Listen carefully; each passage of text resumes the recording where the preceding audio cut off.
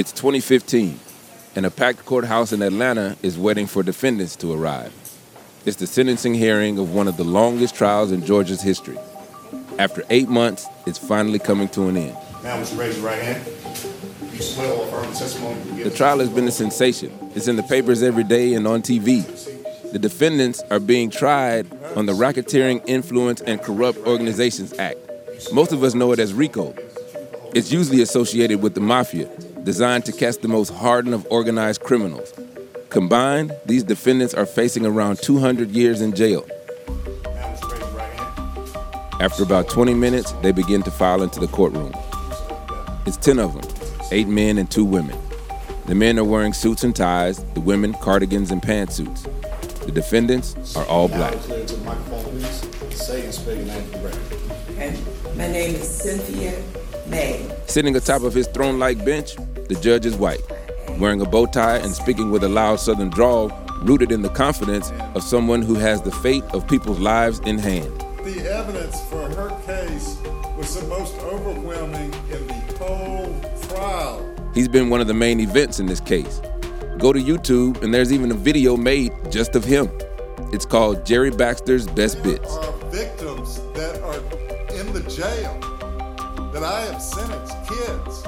I don't like sentencing. One by one, people get up and give character witness.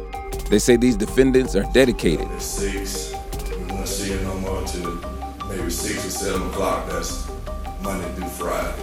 That they're God-fearing. She is a woman of strong faith in God. And they plead with the judge to grant them mercy. And I come to ask this court for mercy. Once again, for mercy.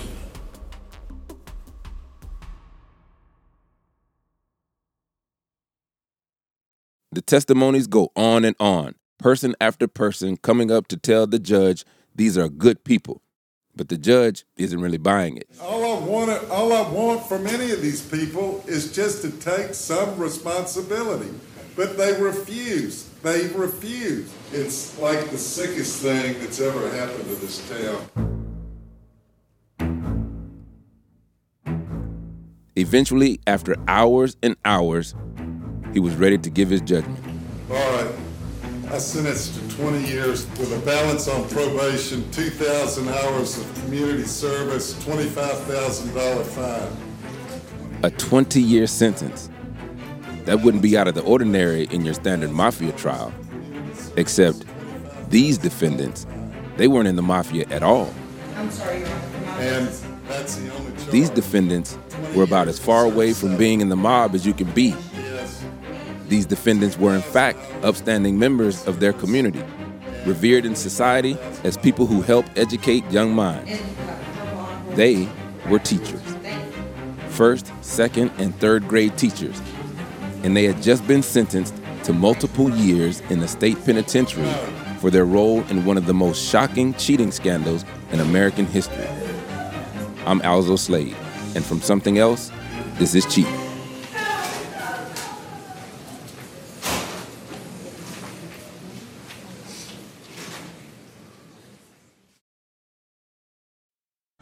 This episode is brought to you by Snapple. Want to know another Snapple fact? The first hot air balloon passengers were a sheep, a duck, and a rooster. Ridiculous. Check out Snapple.com to find ridiculously flavored Snapple near you.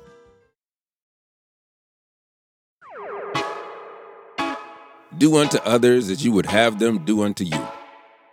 This is what my parents taught me when I was a kid. I read the Bible. I wanted to be good. And I thought everyone else did too. Then I went to graduate school for philosophy. Started reading folks like Kant, Plato, Hobbes. These dudes wrote hundreds of pages about what's right and wrong, morality. You know, how you ought to act and treat others. How to live the so-called good life. I read them, and as I started to get older, going out into the world, I started to recognize that life and this concept of right and wrong can be a little complicated. That some people don't play fair. They don't take any notice of the rules. Basically, they cheat. Cheats. Everyone knows one. You know one. I know one. Probably know a few. They're everywhere, in sports, politics, and business. Think about it. Can you remember the last time you turned on the TV or opened your phone, read the paper, and someone, somewhere, wasn't being accused of cheating? He is a racist, he is a con man, and he is a cheat. All of them knowingly conspired to help their children either cheat on the SAT or ACT. You cheated and you didn't earn it. As a society, we're obsessed with them. We marvel at their rise, and when we discover their powers are not real, we take ultimate pleasure in tearing them down. It's been my life, and I hope it can be again. I'm sorry, and I'm absolutely devastated. But what we never do is stop. Stop and ask ourselves, what actually makes these people, these cheats, cheat? And because we don't ask that question, we hardly ever put ourselves in their shoes. We never stop to consider that if we were in the same place with those same folks around us and those same set of circumstances, would we cheat too? Hey folks, I'm Alzo Slade. I'm a storyteller, stand-up comic, and I used to teach philosophy. And from something else, this is Cheat, a new series that tells the inside stories behind some of the biggest cheating scandals in history. In popular culture, in sport, finance, no stone left unturned.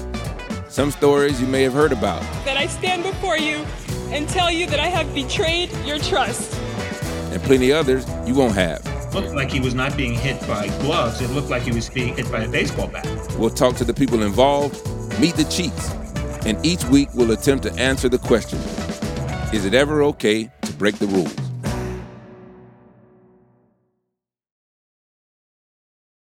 In this first episode, we're talking about cheating in schools. Pretty normal, right? I mean, I did it. I remember writing the answers on my hand before going in the test and hoping I didn't sweat them out from being nervous. But in this episode, that's not the kind of school cheating we're talking about. In this case, it's not the students cheating, it's the teachers. As we heard at the top of the show, this scandal would end in the longest trial in Georgia's history, and 10 teachers sentenced to over 200 years in prison. It's a story about race and class with a central question at its heart.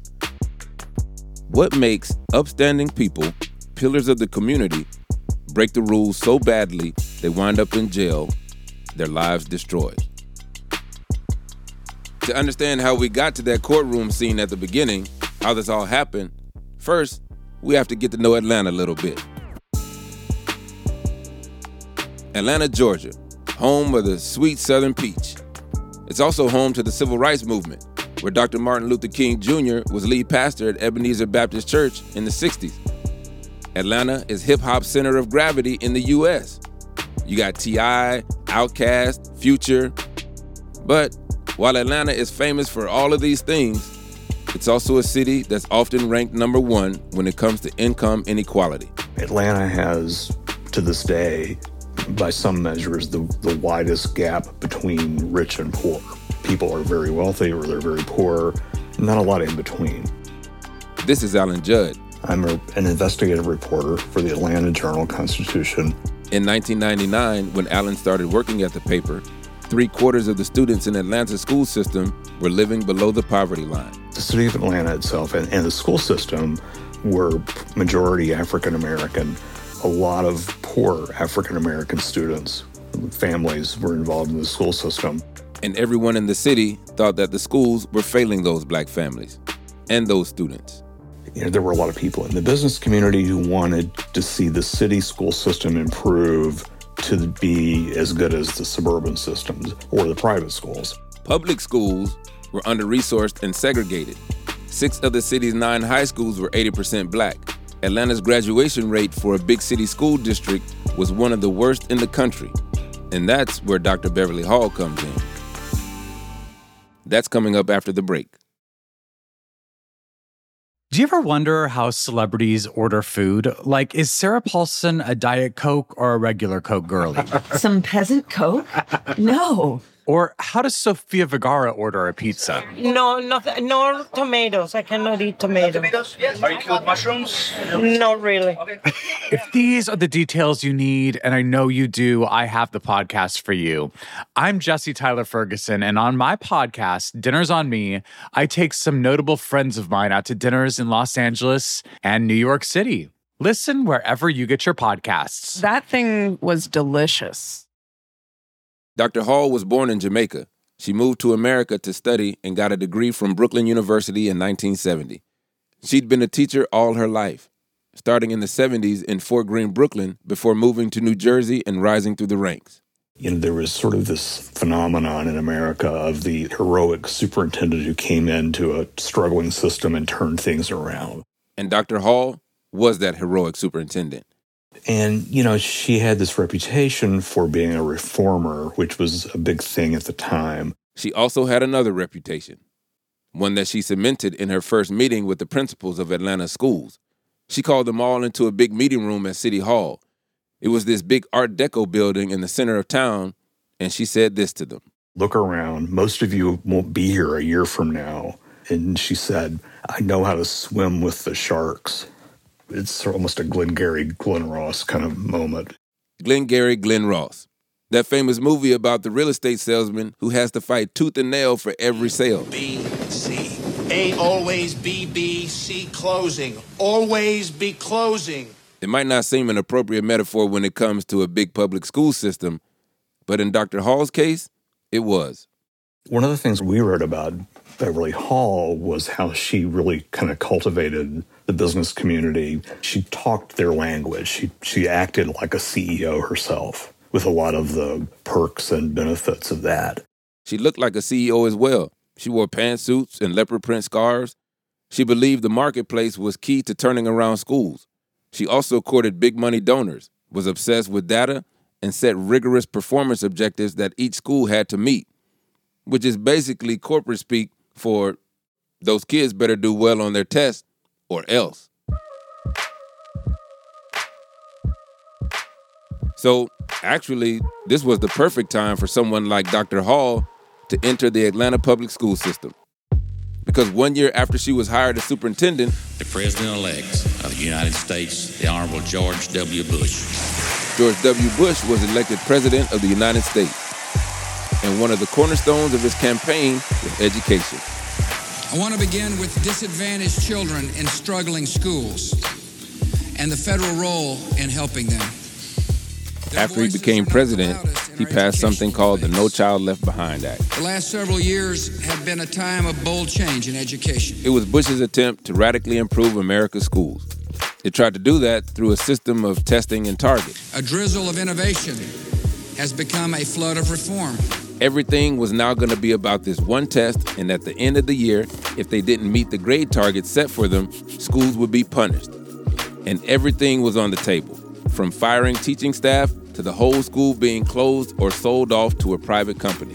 A movement of parents and political leaders, of voters and educators who are hungry for higher standards, tougher accountability, and real choices. And that's exactly what Dr. Beverly Hall did in Atlanta. If a school did well on its tests, all of the employees would receive up to $2,000 in cash. If they did badly, she simply fired the principal. By the end of her tenure, 90% of principals in Atlanta school system had been fired by Dr. Hall.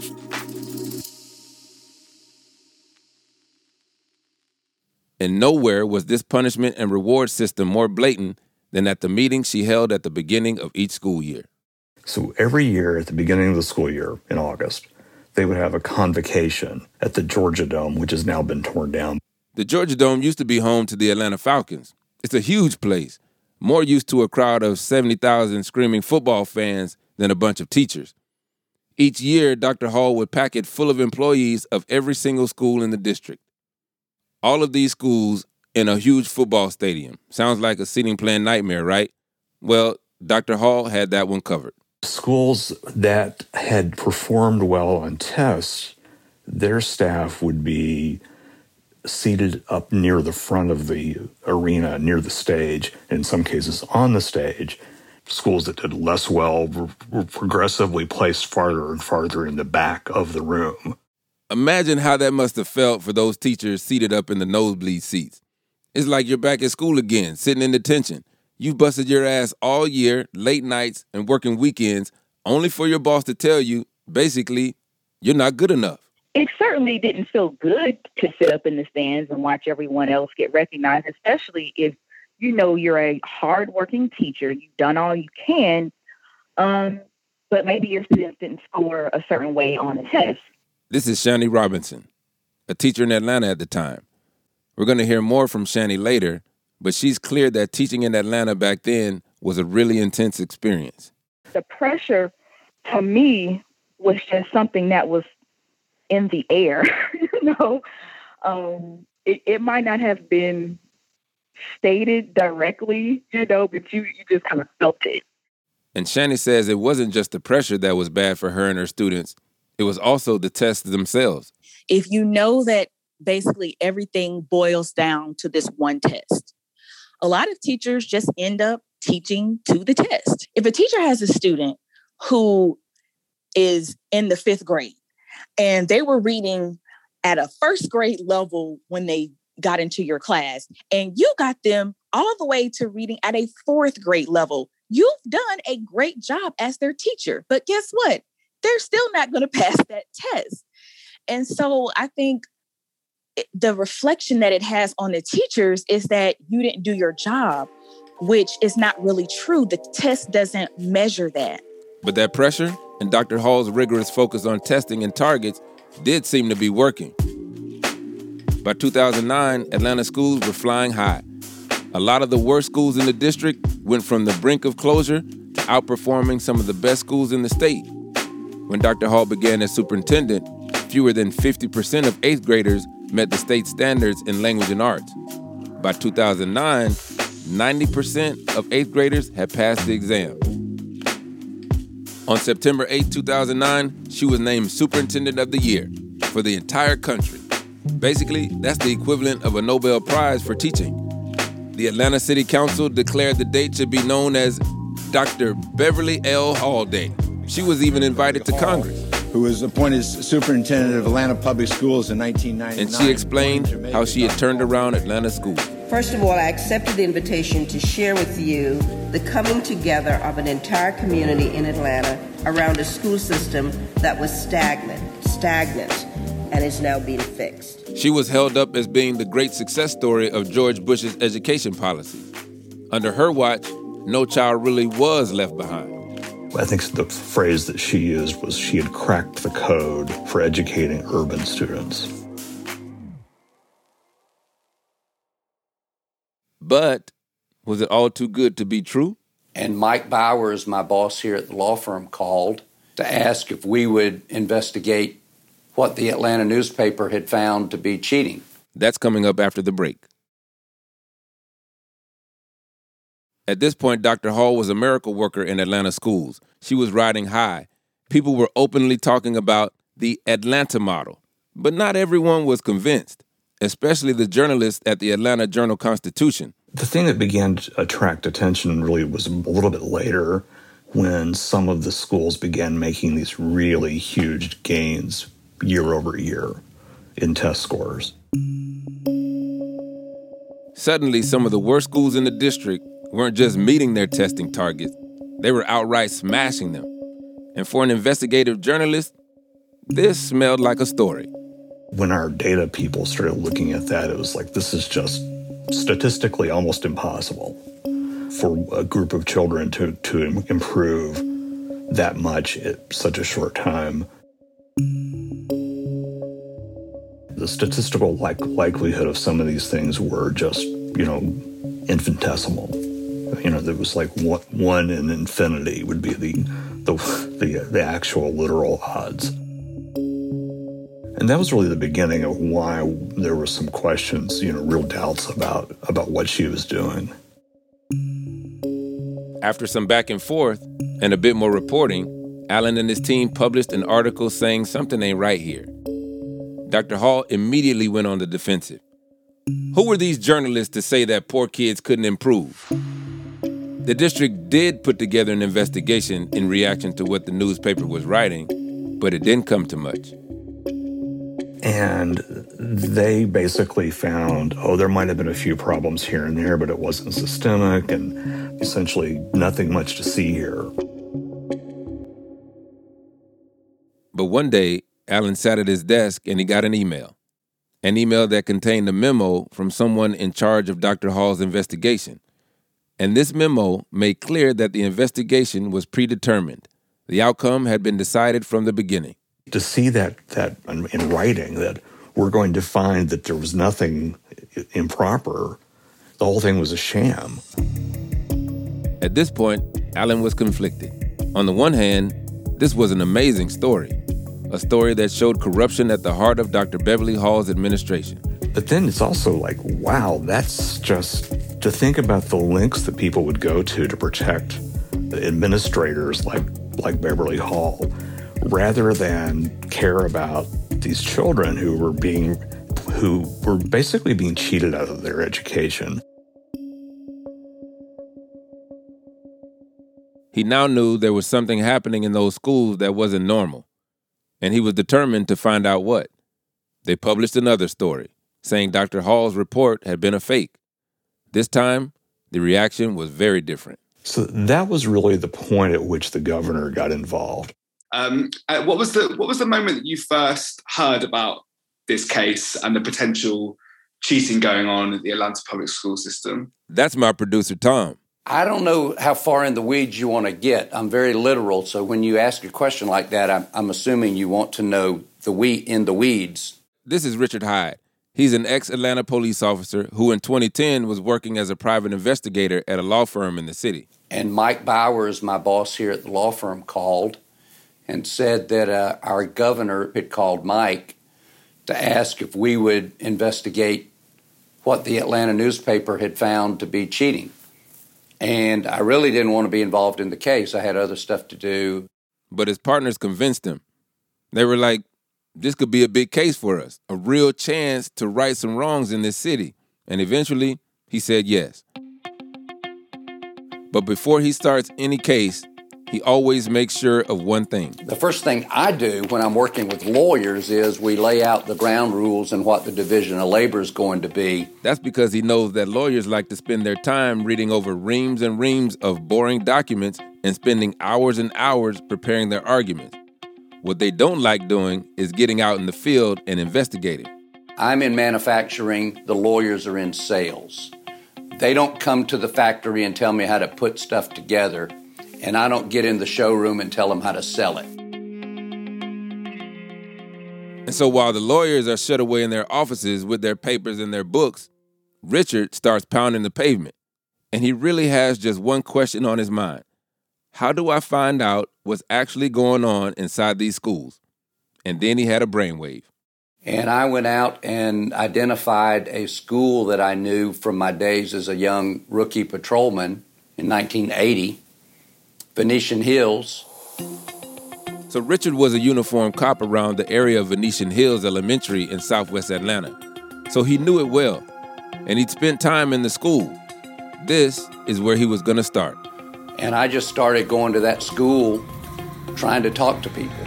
He'd turn up every day in a red pickup truck, wearing these lizard skin boots. And I'm talking old-style Southern sheriff with spurs on the back vibe. You can almost imagine him with a cowboy hat, chewing on a piece of long grass out of the corner of his mouth. And it was clear to me after the first or second day out there that it was going to be a tough nut to crack. But if there was one person to crack a nut, it was Richard Hyde. He'd been around Atlanta a long time. He knew the way the city worked, and he also knew these teachers. It made sense that they didn't trust him. They knew that our governor had appointed 3 old white guys that had been in the government before, sending people to prison. I expected that. I didn't expect the red carpet to be rolled out the first day. So I just kept going back. I would hand out cards, and I would have lunch. I'd eat lunch in the lunchroom of the school. I'd be there in the afternoons. Okay, this is weird. Just imagine being at your workplace, eating lunch in the cafeteria, and this strange-looking dude is handing out business cards, looking at people from across the room trying to get their attention, it's no surprise that for Richard, things weren't going so well.